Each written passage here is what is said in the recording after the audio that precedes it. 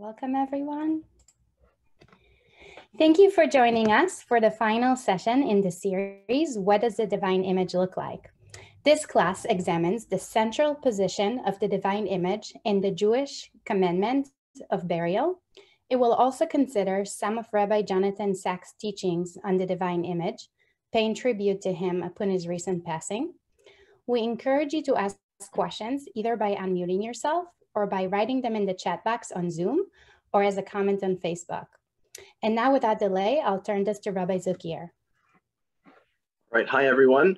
It's good to have a chance to learn together. As Evie said, well, I welcome everyone sharing their screens if they're comfortable. And also to echo what Evie said, the original plan was to focus on the mitzvah of burial, which we will do, but given the passing of Rabbi Dr. Lord Jonathan Sachs over the weekend, I thought it might make sense to share a little bit of his teachings about the divine image, which something he wrote about a lot and which intersects with what we've discussed over the past few weeks by way of summation of our topic. So that's the plan for today. So we'll jump in, and I'm going to share the handout is found in the chat. I'm also going to share screen so that we can sort of follow together. We're going to try to trace the theme of Tselem Elokim, of the divine image, as part of the mitzvah of burial. And there's a lot more. We're not going to fully cover this topic. It's really a huge question on how to interpret the psukim that we're going to look at. That biblical interpretation question is a very complex one, but we're going to focus on some aspects of it, especially those that relate to the divine image. That's what we'll start with. And it begins with a couple of psukim in Parshas Kiseitze, which I guess we read not too long ago on the other side of Bereshis. So source number one here, you should see on the screen, very short little passage, two psukim. If a person has committed a sin that they're deserving of death and they're killed, so you should hang them on a tree. Notice the order here. It sounds like the person is dead first, and then they're hanged on the tree. We'll see Chazal talk about that in a second. Lo salin nivlasal ala eitz. You shouldn't, lehalin means to have something sleep, have something stay the night. You shouldn't have his body stay the night on the tree. Ki kavor tikverenu bayomahu. Rather, you should bury the body on that very day. Why? This is the key phrase. Ki kilalas elokim talui.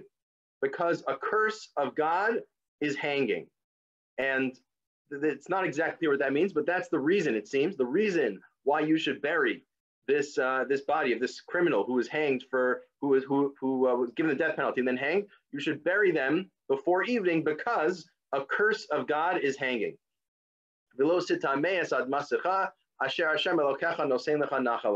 And this sounds like maybe a second reason. You shouldn't defile the land that Hashem your God is giving you as an inheritance.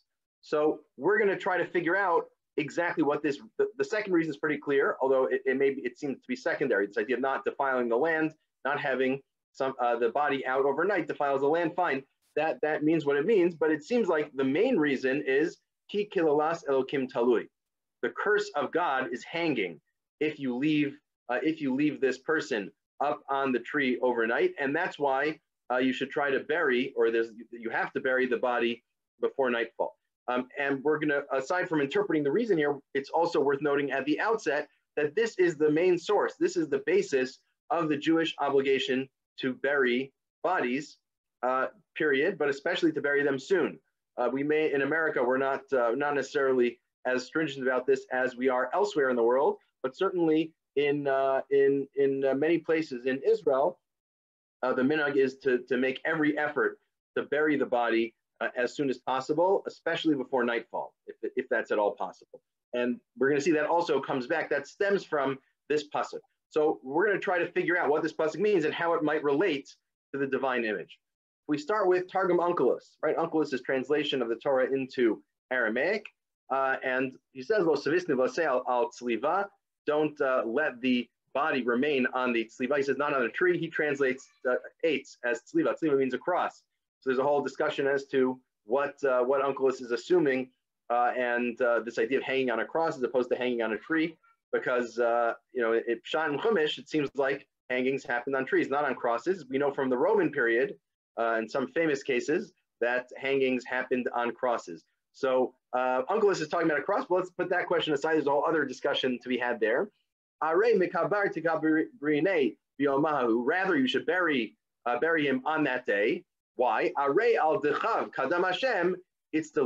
Because for something for which he sinned before God, he was hanged. He was hanged for the fact that he sinned before God. And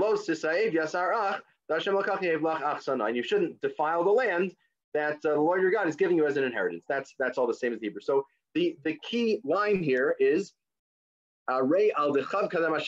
because he sinned, he sinned before God, and that's the reason why he was hanged. So if you read it like Unkelos, the straightforward meaning is whatever this person's crime was, and we'll get to that in a bit. Whatever their crime was, they sinned against God. They did something wrong against God, and you wouldn't want to hang someone like that. Maybe it's a reminder to everyone of the person's sin, right? The goal of hanging people is, on the one hand, is a deterrent, right? One of the factors is you hang someone, you say this is right. This is what happens to people who commit crimes. There's a deterrent effect.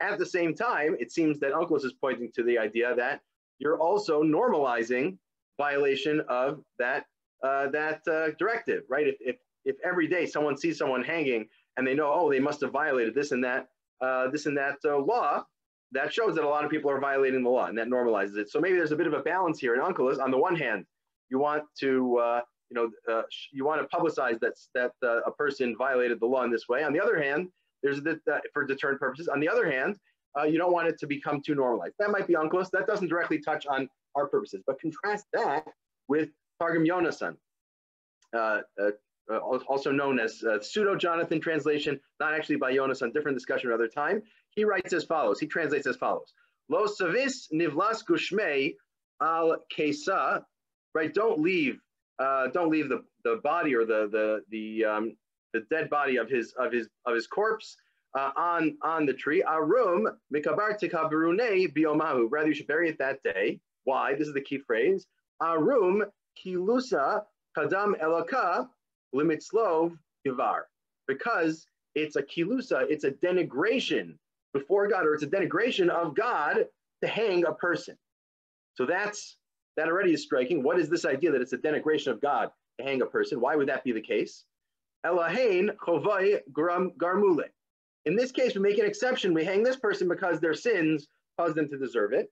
But still, it goes against our usual approach, which is that it's an embarrassment to God. It's a denigration of God to hang a person. Umin biglal tibidyukna dashem is avad tikabrune im mitmoa shimsha. And because he's in the image of God, dyukna is image, right? He used the term dyukna there. If you remember, Targum Yonasan used that term to refer to being in the image of God. Because this person was created in the image of God, you have to bury him as the sun goes down. You have to bury him before sunset. Why? Delo yekilin biryasabe. So people shouldn't make light of him. Right? They shouldn't denigrate. They shouldn't make light of this person who's now hanged, and maybe also God. Right? It's sort of ambiguous. People shouldn't make light of him. Is him the person who's hanged, or is him God, or maybe both? Below situfun benivil tahon dechayava yasarichon dashem al kachon yahiv lechon achsana. And don't defile with this body the land that God is giving you as an inheritance. So we see here a fascinating reading in Targum Yonasan. We're going to see it elsewhere in different interpretations and Chazals. But for now, this idea that it's a denigration of God to hang a person. We make an exception for certain people who commit certain crimes, but we have to take it down as soon as possible in order, because people are in the divine image, and in order that people not make light of him, the person who's hanged, and or make light of God. And notice that this term, right, we have in the pasuk kilalas elokim talui, and what exactly klala means, a curse. How do we understand it? So first, it seems like it's translated twice in Targum Yonasan here. Number one, kilusa, to make light, to denigrate, and then number two, the la yikilin. Again, similar meaning, but with a different deployed for a different purpose. That people not make light. So this idea that God it's a denigration of God to hang a person, and we don't want people denigrating God when they see a person who's hanged. And he directly invokes this idea of Tzelem Elokim, that people are created in the divine image. Even this criminal, this person who did these terrible things, and you're going to hang them because of their crimes. Still, the fact is that this person is in the divine image, and we need to give them that respect. We have to take down the body before it's night and bury them. So this is the first invocation of Tzelem Elokim here in the Targum Yonasan in a very strong formulation. Pause now in case there are any questions. I see there's something. Okay, it's just a handout in the chat. Any questions? Anyone want to discuss the Targum here, or just the Psukim themselves? There's really a lot to discuss. We're only going to get to some of it, but any preliminary thoughts on what we've done so far? Okay, if not, well, let's go forward. Let's move. Let's take a look at Rashi. Rashi, we're going to see is channeling Chazal here. Rashi explains, Ki kilalas elokim talui, right? This key phrase, a curse of God is hanging. And just if you want to be a little bit semantic here, if you want to argue about semantics, as interpreting Bible often entails, so there's what we call the subject versus object genitive. Or in layman's terms, when you say a curse of God, does that mean someone who's cursed by God? Or does that mean someone who's a situation where someone's cursing God? Right? A curse of God, meaning is the curse coming from God, or is the curse being directed at God? That is ambiguous. You could read it either way. So, so far we've mainly seen the approach. So far in Targum Yonasan, and we're going to see this in Rashi too. It's the idea of being a curse of God. This is not necessarily the simplest reading, but let's see Rashi. Ki kilalas elokim talui. Rashi says zilzulo shal melechu. It's a denigration, not exactly a curse, but similar. It's a denigration of God, meaning it's a curse of God, meaning God is the one who's getting cursed here. How so? She'adam asui b'dmus diukno. A person is created in God's image. Dmus diukno, right? B'tzelem Elokim and the b'dmus Elokim. So you have dmus, you have diukon. This is the image and form of God. B'Yisrael heim banav. So people are in the divine image, and the Jewish people are God's children. What is this? What's Rashi saying with this double formulation here? It sounds like there's two different levels. What does this echo? So on the one hand, he's saying all people are in God's image. And on top of that, Yisrael, the Jewish people, are God's children. They're sort of an additional level. Rashi here may be channeling the Mishnah and Avos. Chaviv Adam Shenivra B'Tzelem, and then Chaviv in Yisrael Shenikorim Banim Lamakom. Right? It sounds like Rashi's channeling that idea. There's two different levels here. All humans are in the divine image. The Jewish people are the children of God. There's somehow this extra level, this super level of being having this extra resemblance or extra connection to God that Rashi seems to be bringing in here. And this is how he spells it out with this mashal that comes from Chazal, but it's really a powerful one, right? This parable. Mashal l'shnei achim. It's like two brothers, ta'omim, two twin brothers, and I would say maybe even two identical twin brothers. Shahayu domin zelazeh, right? Sounds like they're identical. Echad nasa melech, ve'echad nispas listios v'nisla. Right? They had they diverged. Their fates diverged. One of them became the king. The other one was a prolific robber and was caught and was then hanged. He got the death penalty. He was hanged for being a robber. So what happens in this scenario, right? This person is an identical twin of the king. Kol also, Omer HaMelech Talui. Everyone who sees them says, look, the person who's hanging here in the town square is the king. He looks identical to the king. It is the king. So that's the mashal here. That's the idea here, because all humans are in the divine image. Jews are even more so. They're God's children, so to speak. So it's just like you have identical twins. One of them is hanged. The other one's the king. It's a denigration of the king to leave this twin, the criminal twin, up. And then Rashi explains, "Kol klal shebemikra lashon hakel v'zilzul." Anytime it talks about a klala, it's not only a curse; it's also denigration. But this powerful idea here in Rashi, again, building on the idea of Tzelem Elokim, all humans are in the divine image. Jews are even more so, if that's possible, and therefore leaving anyone up, leaving, and especially a criminal, you're having people denigrate God. It's a denigration of God to leave him up because this person is identical. They look identical to God. A very powerful idea in Rashi. Now, not all interpreters take this same approach. There's a few different ways to interpret differently. One way is to explain the term Elokim differently. The way Rashi and Targum Yonasan understood it, Kikilas Elokim Talui, it's a curse of God. People will denigrate God if they see this person who's in the image of God hanging. We'll see Rashbam takes a different approach. It says, Kikilas Elokim Talui, Kisharoim Bnei Adam es Talui, Bergilin Lekalel es Hadayanim.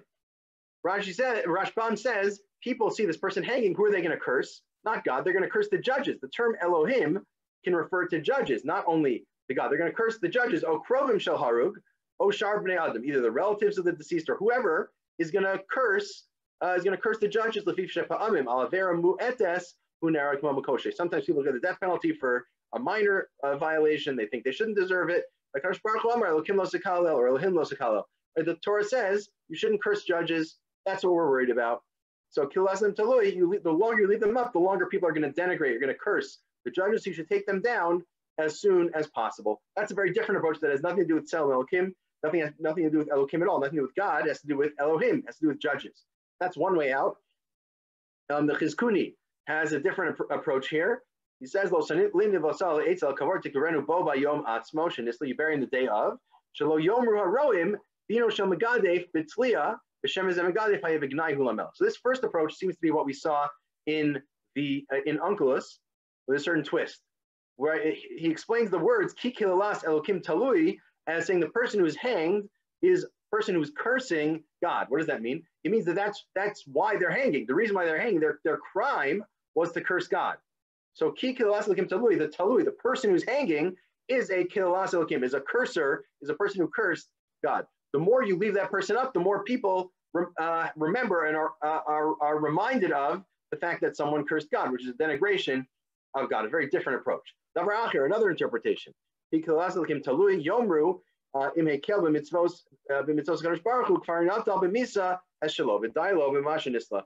Or people will say, whatever this person's crime is, they're dead now. They already got their punishment, and they shouldn't deserve any more punishment. So people are going to think that maybe this person exhausted their punishment, which is not true. We believe that there's punishment in the afterlife as well. So that's what the Chizkuni is pointing out there. And then the third interpretation, davar acher, la dayanim kai im yamod ala eitz ve'ovrim sham yeruhu bal parts of v'komo pavim yu svurim shal ve'rakala nidam v'yikalas adayanim shetinu lisli. The same as the Rashbam said. People are going to curse the judges. It's not talking about God. It's talking about cursing judges. There are other interpretations here, but I think other ways of reading Elokim, different ways of reading Kilalas, this idea of the curse of God, and we'll see some more when we see the Chazal earlier sources. But I think the most powerful and maybe the most important interpretation is the one that we saw in Targum Yonasan and in Rashi. And we'll see there's a variation of this approach in the Sforno here in source number 7 that will tie into some things that we've seen in previous weeks. Before we get to that, though, again, I wanted to ask if anyone had any questions, or anyone wanted to discuss any of the sources, or you can put a question in the chat, or do it verbally. Feel free to turn on your videos if we have any questions. I have a question. Sure. Do you think there's something specific in hanging that it sort of gets this focal point? And I guess I'm thinking of like, we do stone people as part of the death penalty in Jewish law. And I also was thinking in 2 Samuel 21, we have the people who are impaled for crimes that were committed like before their generation. And I guess I'm wondering if hanging has some kind of like, I'm almost wondering if it's because you can still see the likeness of a person, but it's distorted or something like that. I was wondering if you had any thoughts on that. Okay, interesting. So first, we'll see this in a few minutes in Chazal. The idea, there's a connection between being stoned and being hanged. So the way the Gemara says, or the Mishnah says, kol ha-niskalim nislim. All the people who get the stoning also get hanged, according to one opinion. If not, it's a subset of them. So there is this connection, and I think we see in stoning as well, there are certain moves that Chazal make to preserve the divine image. But I think the larger point we're going to see is that this is not really limited to stoning. It's really going to be a broader idea that all people should be buried before nightfall. Again, that's sort of honored in the breach in the US, but in some communities, they're very stringent about actually burying people before nightfall. And I think the reason why it comes up here is because it's like the opposite extreme, meaning in the case of hanging someone, you are in some ways hurting their divine image, or whatever that means, right? You are hanging them, putting them on display, this dead body, and you might think, okay, well, in that case, in that scenario, we're not concerned with Tselem Elokim in that way, and that's why the pasuk needs to say no. Even here, maybe especially here, we need to actually think about Tselem Elokim and burial. But of course, that same principle would apply everywhere else. So I think that's why this case is special. I think we saw that in Targum Yonasan, the idea that, right, that usually we wouldn't want to hang anyone at all. Here, this person's sins, right, caused them to be hanged. But even so, you absolutely can't hang them until nightfall. You need to take them down before then. And we'll see in the Mishnah, the Mishnah's ideal understanding is that really the person is only hanged for a minimal amount of time to minimize any such denigration at all. Okay, any other questions or thoughts, reflections? All right, so let's jump back in. Let's jump back in with the next source, the Sforno here. And the Sforno, I think, is going to be a version, like a sort of variant of the Tselem Elokim idea. So he says, Ki kilas Elokim talui, this curse of God is hanging. Hine kol etzem nivdal mechomer yikare Elokim. This, right, the term Elokim doesn't just refer to God, it refers to anything that's some existence that's disconnected from material, some immaterial existence, that's called Elokim. Umizeh hamin hu etzem hanefesh hasichlis ba'adam hanikres Tselem Elokim. You know what the best example of that is? Or at least one example is the human soul, the intellectual human soul, which is the Tselem Elokim. So again, we saw this, I think the Sforno himself said this when we were studying what is Tselem Elokim. One understanding is it's your mind, the human mind. That's the one way in which humans are similar, at least at some level, similar to God. We have the capacity to think. That's not a physical thing. That's a spiritual thing, the intellectual capacity, and that's our divine image. So Ki kilas Elokim talui means the kilas Elokim, it's a curse to this divine image. It's a curse to this person's personhood, to their intellect, to their divine quality that they're hanging, and that's why you should take them down. So this is almost assuming that Tselem Elokim, instead of like Rashi and Targum Yonasan, who say, no, it's actually cursing God, leave them up here. It's saying, well, no, it's cursing their Tselem Elokim. It's shifting the language a bit, but it's the same basic idea. Etc. Fine.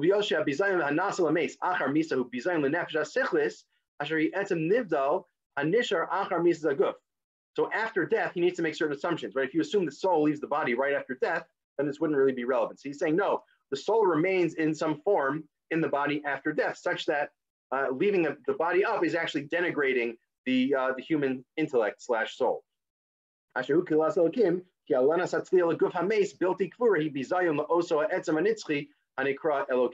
That divine aspect of humanity called God, which is the human intellect, that is what's denigrated by the body decomposing publicly. But that's a Sforno as well. So he takes this idea that's about Tselem Elokim, and he says that he's not saying it's a denigration to God directly, it's a denigration to the Tselem Elokim of the person who's hanging. So again, a variation, but you get to a similar point to what Rashi and the Targum Yonasan got to. Let's move now to Chazal, a few different sources among Chazal from the Mishnah, the Gemara, and the Sifrei, all of which touch on this. And we could spend a lot more time. There's really a few different block Gemara, a few different pages of Gemara that focus on this issue. But we're only going to have a sampling of it now, and then we're going to spend the last few minutes thinking about Rabbi Jonathan Sachs, some of his teachings on this topic. So Mishnah and Sanhedrin. So this is the line I mentioned to Zoe before. Kol niskalim nislin, right? All of those who are hanged, all those who get skila, who get stoned, get hanged. That's sort of after they get killed through the process of skila, they then get hanged publicly. So that's his opinion. The only two people who get hanged are the Megadef, the person who curses God, and one who worships idolatry. Only they get hanged. Can anyone guess why those two would be the only two to qualify for getting hanged? What's special about them in this context?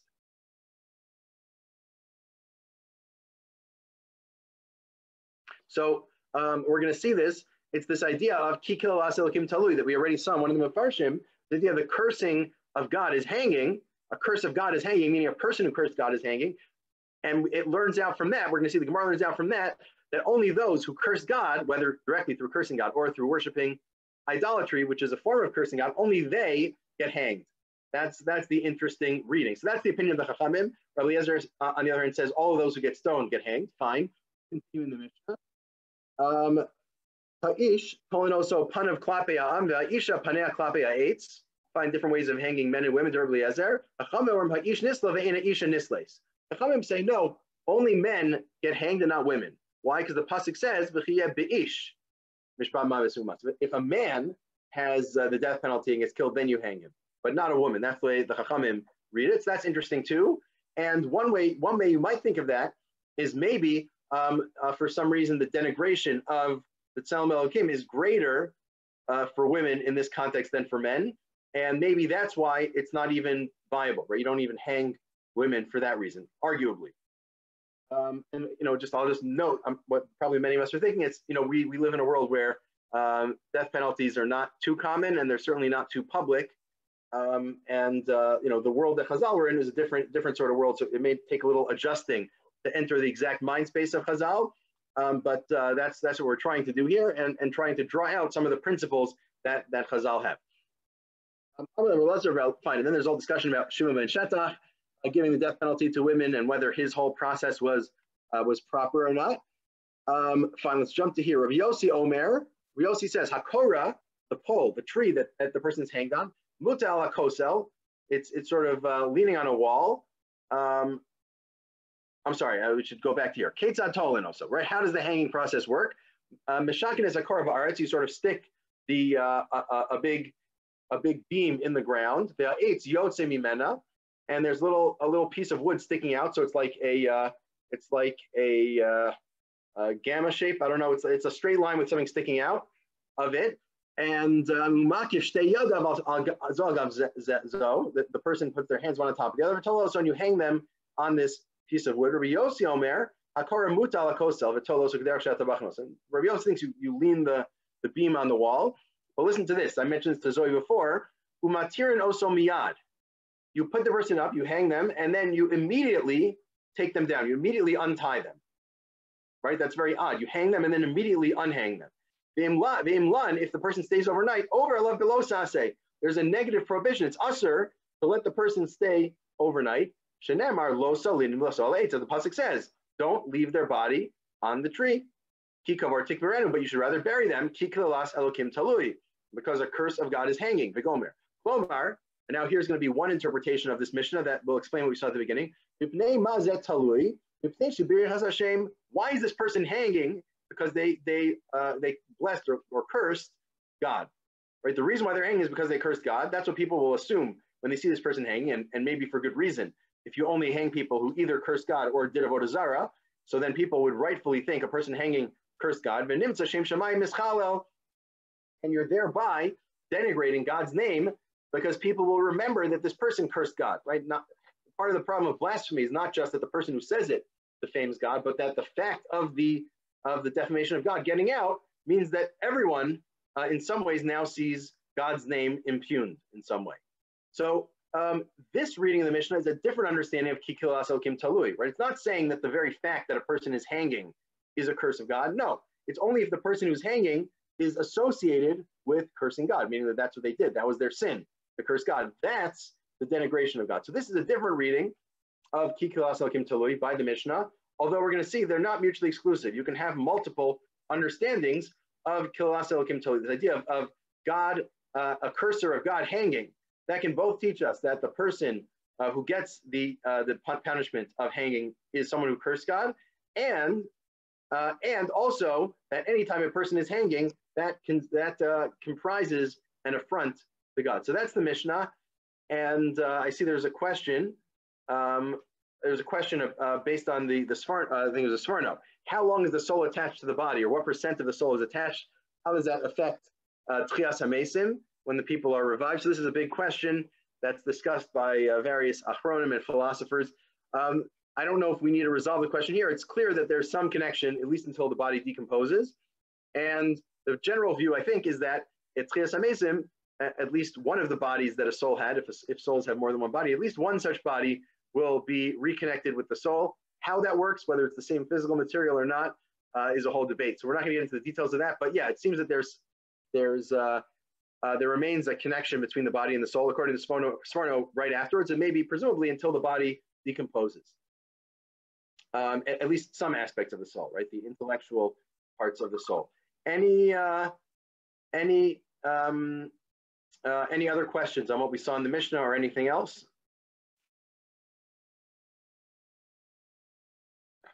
Okay, if not, then we'll go. We'll jump back in to the sources, and we saw the Mishnah. Okay, we saw the Mishnah. Let's take a look at a few. We'll see one line in the Gemara, and then we'll see a bunch of lines in the Sifrei. I think all of which are also quoted by the Gemara, but it's sort of more efficient to quote the Sifrei. So this line, source number 10, the line from the Gemara that also appears in the Tosefta, a line that I think is the source for the invocation of Tzelem Elokim in this context. Amar Rabbi Meir. Rabbi Meir says, what's going on when the person is hanged? B'shasha adam mitzta'er. When this person who's in general, well, he says this more generally, but it's with application to our case. When a person is in pain, Shechina ma lashon omeres. What does the Shechina say? What does the divine presence say when a person is in pain? The Shechina says, Kalani miroshi. Kalani mizro'i. I'm feeling light, or I'm feeling heavy. Maybe it's sort of a euphemism. I'm feeling heavy in my head. I'm feeling a pain in my head. I'm feeling a pain in my arm. Right? When a person is hanging, right? Remember, the hanging is you sort of hang by your arms. When this is happening, the Shechina says, I am in pain at my head and my arms. The head, presumably, because the blood leaves the head. The arms, because of where they're positioned. Wow, right? That's the way the Shechina feels when a person is hanging. This is why we try to avoid hanging people, and we take them down as soon as possible, says Rabbi Meir. Very powerful line. Im kain, hamako mitzta'er, al daman shel rishayim shenishbach. If this is true, and this is the case, what's the Mishnah talking about? It's talking about a Rasha, someone who committed some major violation. Shenishbach, daman shenishbach. He's already dead. This person is a sinner who's already dead, and still the Shechina, or the omnipresent God, in some way, Kaviyachol, whatever it means, God is in pain by the fact that this person is hanging. All the more so, the blood of the righteous, and I would add the blood of the righteous who are still alive. God obviously feels even more pain when they're in pain. They didn't just say that, Ella. And this answers Zoe's question from before. It's not just about a person who's hanged, where their body is positioned in a way that they seem to be in pain and the Shekhinah is pain. No, it's even broader than that. Whoever leaves a body overnight and doesn't bury it, over below Sase violates the prohibition of Lo Salin Devas Ala Eitz. Don't leave the body on the tree, rather bury it. They violate that prohibition. Right, so this is a super powerful line from Rabbi Meir. He doesn't say the words Tzelem Elokim, but it seems pretty clear. Certainly Rashi and Targum Yonasan and others took it to mean that God, it's not just that there's some resemblance in the facial features, but it's almost like God participates in the pain of people who are even a Rasha who's already dead. The Shechina, so to speak, participates in their pain. It feels heavy-headed, and he feels heaviness in their arms when this person is hanging. That's why we take them down right away. Presumably, there's this deep connection, not only appearance, not only some external thing, but God actually feels Kaviyachol. God feels the pain of those who are hanging. I didn't put this on the sheet, but there's another Gemara, maybe a bit over 10 blot later, that says whoever slaps a person's face, I think maybe it says a Yisrael's face, it's as if they slap the face of the Shechina. That same concept, that you hit a person, you're actually in some way hitting God as well. So this, I think, is maybe the cornerstone, the key of this aspect of Tzelem Elokim in this teaching. Let's turn now to the Sifrei. The Sifrei is the Medrash Halacha on these psukim. And every line here is quoted in the Gemara as well. It's just a bit more efficient, a bit more compact to quote these lines in the Sifrei. Okay, so let's jump in. Source 11. If a person has a sin and they get the death penalty, get killed, and it has discussion about the Chavim say a man gets hanged and not a woman. Rabbi Eliezer disagrees, and they have their whole history there. Fine, we saw that basically already. Bisalisa also, right? You hang them. And then the question is, who do you hang? You call in Niskal and Nislin. You might think everyone who gets stoned gets hanged. No, it's only when there's a curse, someone cursing God, then they get hanged. They find that we have a question of how much to learn it out from there and how many people get hanged. Find that piece as well. But now let's turn to this. This is the key halachic conclusion to draw from here. How do I know that anyone who leaves a body overnight violates a negative prohibition, violates a lo sase? Talmud Omar, lo salin ivlas al eitz. Don't leave the body on the tree. And now there may be some exceptions. Helino lechvodo. What if you leave the person overnight for their own honor? Let's say there's no aron, there's no what do you call it? There's no aron, there's no burial shrouds, and there's no coffin to bury the person in. So you want to leave them, you want to leave the body a bit longer so you can have the proper materials, the shrouds and coffin to bury them in. If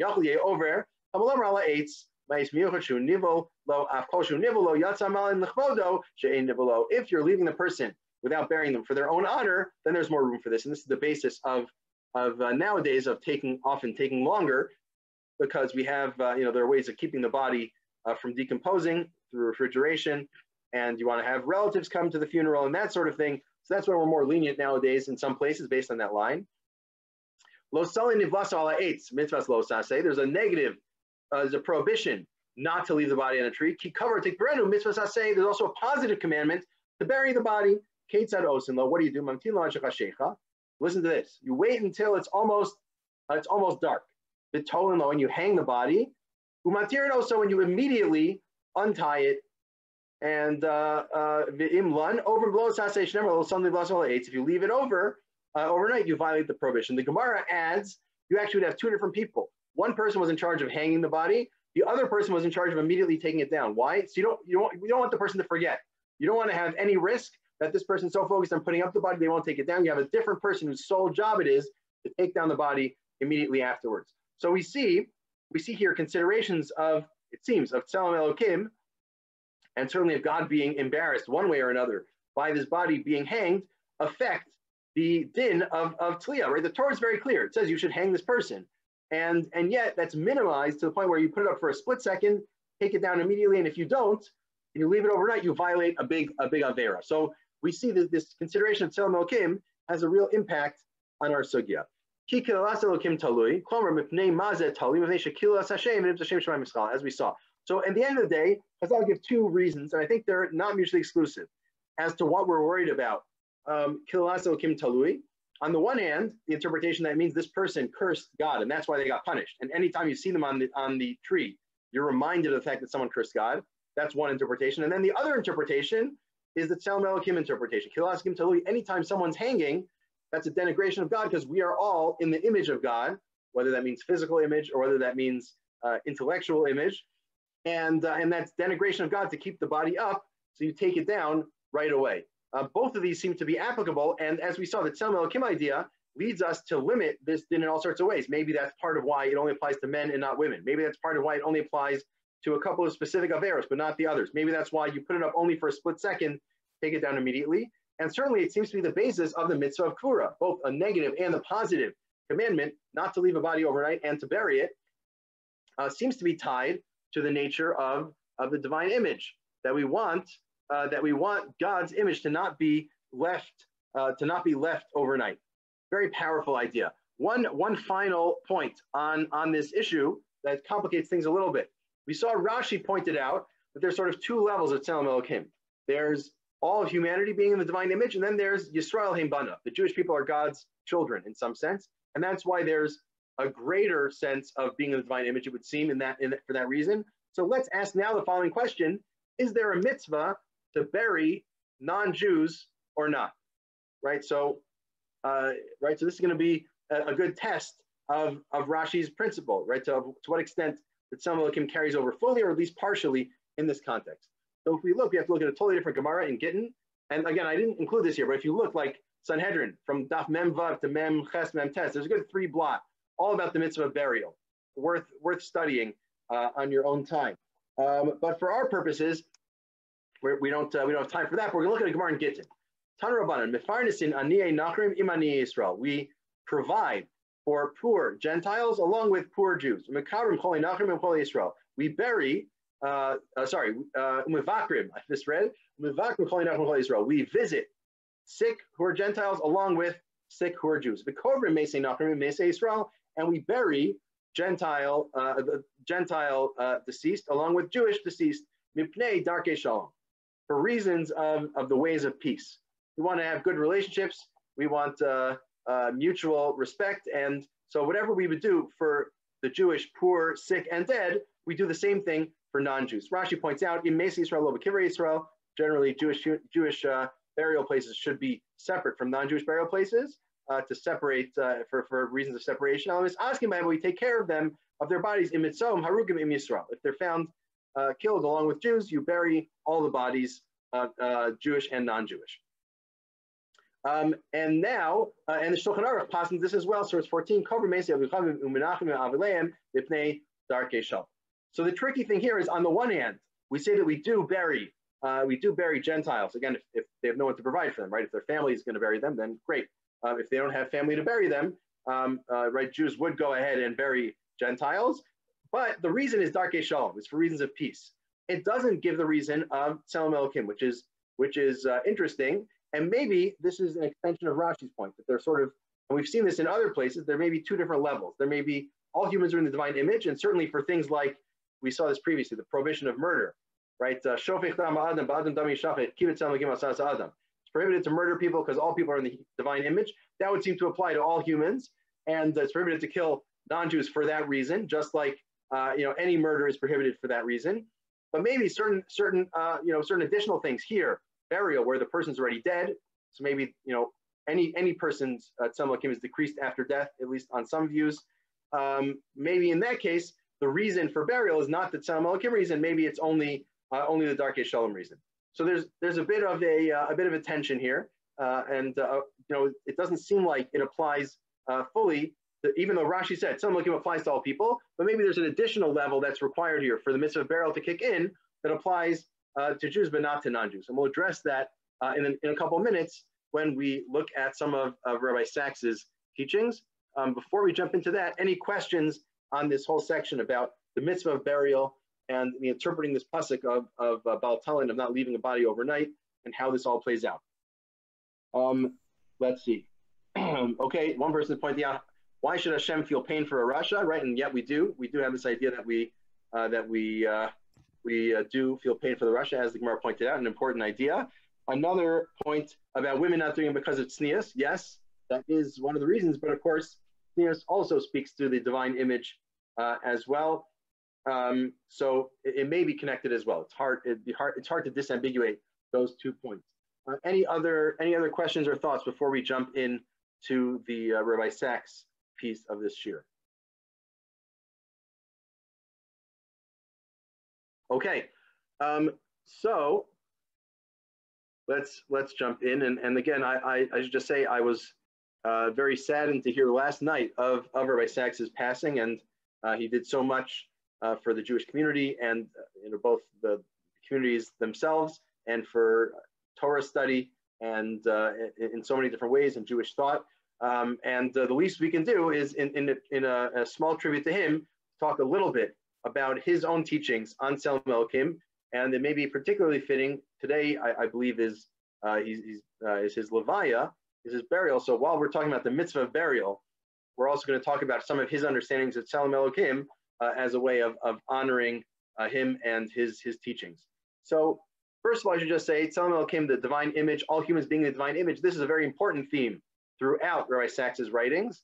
I only brought quotations from 3 of his volumes, but I'm sure I could bring from probably a dozen more places in his writing. It's really a central theme. One of Rabbi Sachs's main approaches in general was to take Jewish particularist ideas and broaden them and use them to understand more broadly universalistic conceptions, or tie them in to ideas that affect all of humanity. Tzelem Elokim is obviously a very good way of doing that, right? As we've seen, at least on some approaches, and this we'll get to. But Tzelem Elokim is talking about how all of humanity is created in the divine image, but that's a Jewish idea. That idea comes from the Torah. And so I think what we've seen over the last 3 or 4 weeks is there's really two different approaches to Tselem Elokim. Some have a more narrow approach. They narrow it. Maybe it's only Adam and a couple of other family members. Maybe it's only the Jewish people. Maybe it's only men. And then there's a much broader, you might call a universalistic strain of Tselem Elokim that sees it. No, it's all of humanity. Adam means all of humanity. We saw that in the Mishnah in Sanhedrin. That's why Adam was created alone. One of the reasons is to, and every image of every person is slightly different. We all come from one place. We all have a unique nature, but we all connect back to God.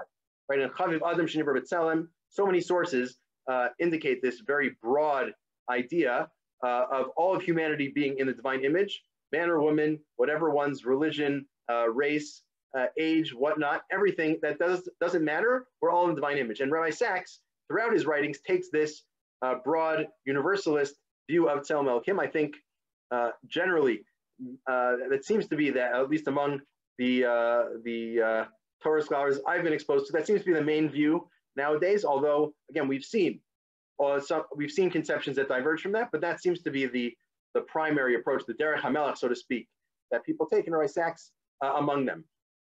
So let's just quickly skim. We don't have time to do this justice, but we'll at least try to examine some of his approach here. Source number 15. I believe globalization is summoning the world's great faiths to the supreme challenge. Can we find in the human thou a fragment of the divine thou? Can we recognize God's image in one who is not in my image? And the challenge of Tselem Elokim is not just to say, oh yeah, everyone's in God's image. It's precisely this question of the universalism. Be able to say Tselem Elokim is not just for Jews, it's for all people. I can recognize that in all people. And I, a Jew, recognize God's image in one who is not in my image, in a Hindu or Sikh or Christian or Muslim or an Eskimo from Greenland speaking about a melting glacier. Can I do so and feel not diminished but enlarged? I think this idea that we're all in the divine image, that doesn't mean that I'm less in the divine image. It just means that my conception of divine image has now broadened in that universalistic way, coming from a place of particularism of our tradition and seeing it as a way of including everyone. And again, this is in Dignity of Difference as well. Perhaps the most influential single phrase in Western civilization is the verse in the first chapter of Genesis, Na'aseh Adam et Tzelmeinu kidmuseinu. Let's make man in our image and likeness. What's revolutionary is not that a human being can be in the image of God.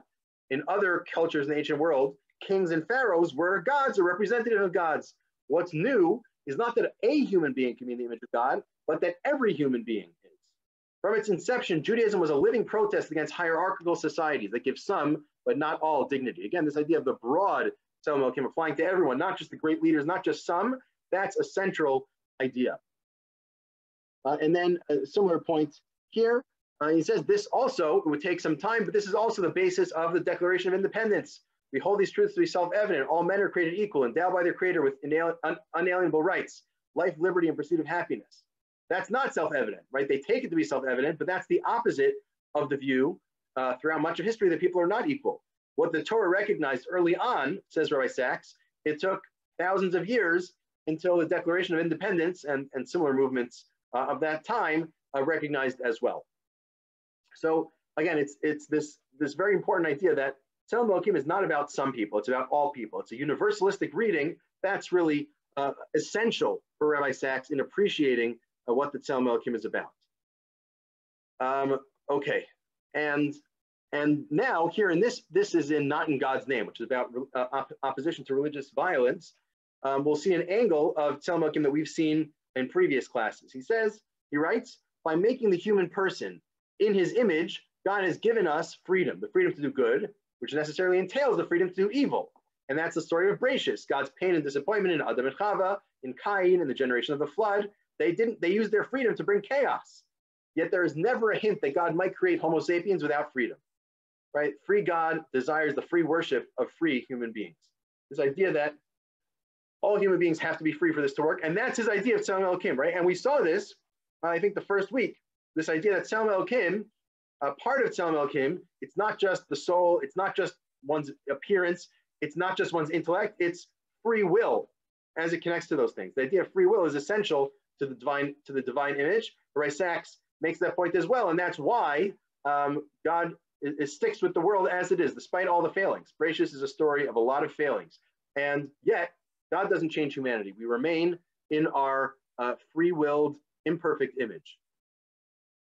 Okay, and now another sort of twist on this is that the image of God is juxtaposed to the biblical idea that God has no image. Right? It's sort of a paradox. Humans are in the image of God, but God has no image. We dealt with this a few weeks ago, right? How can it be? Everyone said, how can it be humans are in the image of God if God doesn't have an image? God transcends categorization. Were you to have an image, you would be this, not that. But that's not what we say. And then he quotes the Mishnah in Sanhedrin, we just mentioned a few minutes ago. For this reason, Nivra Adam Yechidi, man was created alone to teach whoever destroys a single life is as if he destroyed a complete universe. For the sake of peace, no one should say, my Father is greater than yours.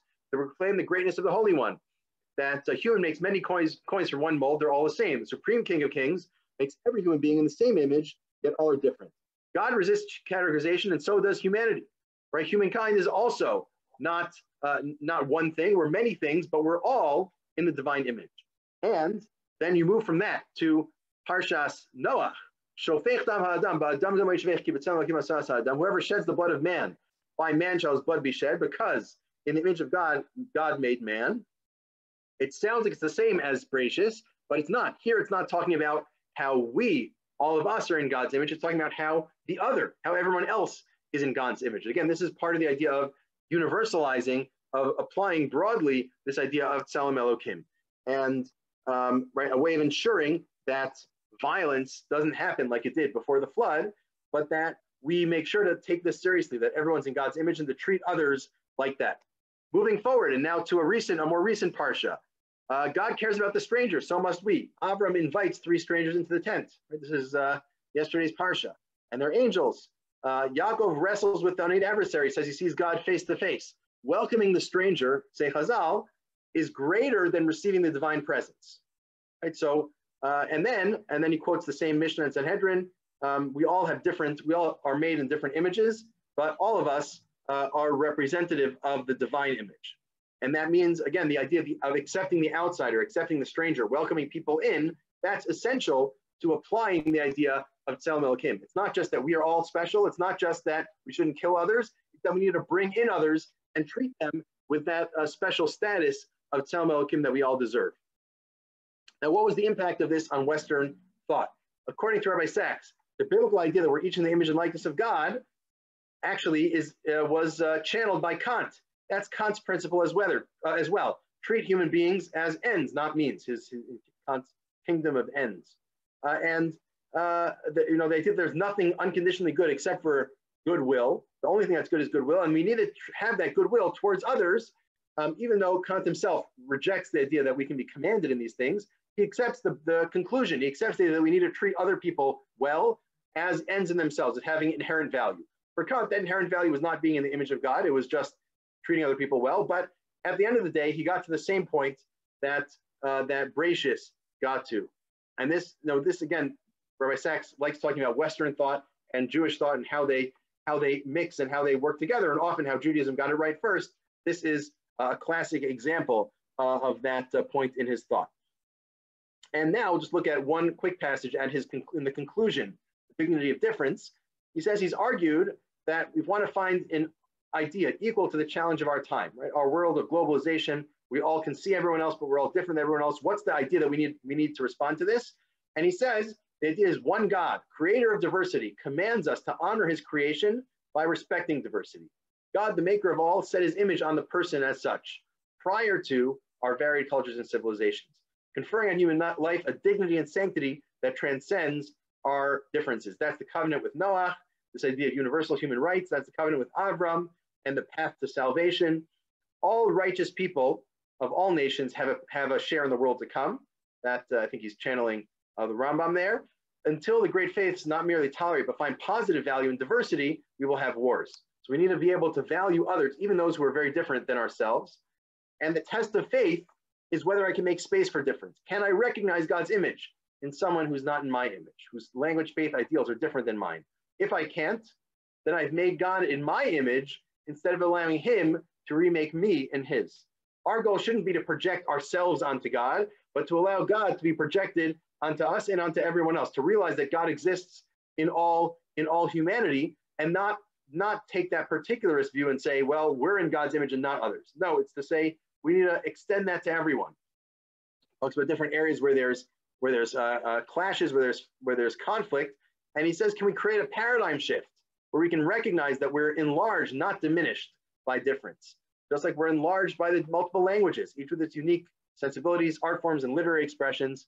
It's not about cosmopolitanism of being nowhere, but being rooted where we are and yet seeing value in others. And I think this teaching, maybe more than any other teaching of Tselem Elokim, how we should be proud of who we are, proud of our tradition that says that we're in God's image, but also recognize that means that everyone else is also in God's image, to treat them well, not just surmei ran, not just to avoid things like murder, but also chesed, to treat others well across the board.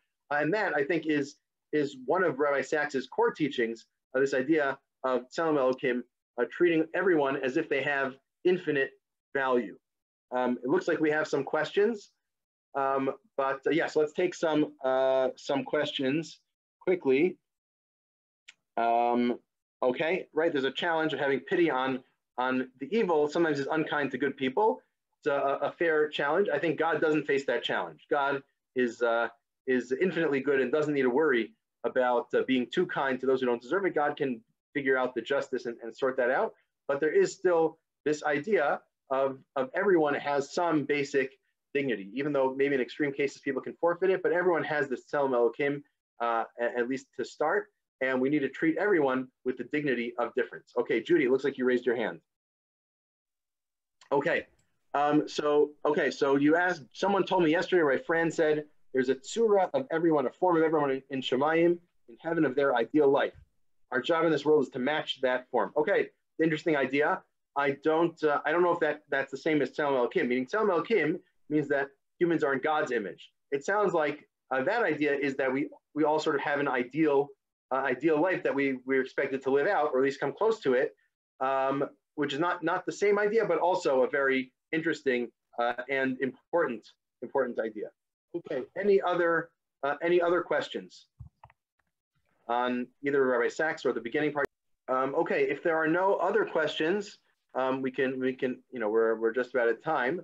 I guess I just should say it's been a pleasure learning with all of you. And both those who were here this week and those who were here the previous 3 sessions. I think we managed to talk about what is Tselem Elokim, and issues of Jew versus non-Jew, whether it applies broadly or not. We talked about that 2 weeks ago, and also today in Rabbi Sacks it came up.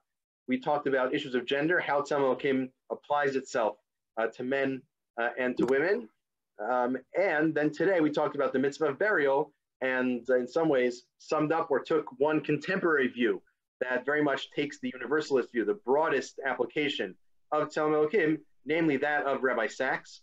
Hopefully this is a tribute to him. Next month, there's going to be a whole bunch of new classes from Brisha, one of which is going to be at this same time slot, Sunday, 1 to 2, New York time, by Rabbi Sam Liebens, Dr. Sam Liebens, who's I think actually a student of Rabbi Sacks. He's going to be talking about the Tselem Elokim more in philosophical perspective. This is more focused on Chazal, so everyone's encouraged to study that. And more generally, we're all encouraged to reflect on our shared humanity, our Tselem Elokim. Maybe treat, if we look at everyone else, every other human, as we look at God, maybe we'd find that we treated everyone else a little bit better. So everyone, with that bracha, everyone should try to apply that to their lives and try to enrich their lives by seeing God's face, as it were, God's image in everyone else. And everyone should continue their learning generally as well. Thank you, Rabbi Zuckier, for an interesting class series. And thank you to everyone who joined us today on Zoom, on Drisha Live, and on Facebook. We are going to continue our fall program tomorrow at 1 p.m. with the 5th part of a series by Dr. Shana Strauchik on the laws of kashrut and Jewish-Gentile relations. In addition, we have many more classes happening right now. You can find out more information as well as the registration links on our website at www.drisha.org/classes or watch live at www.drisha.org live. Thank you again, Dr. Zuckier, for this opportunity to learn with you. And for everyone who attended, we hope to see you soon at one of our upcoming classes at Drisha. Have a wonderful week.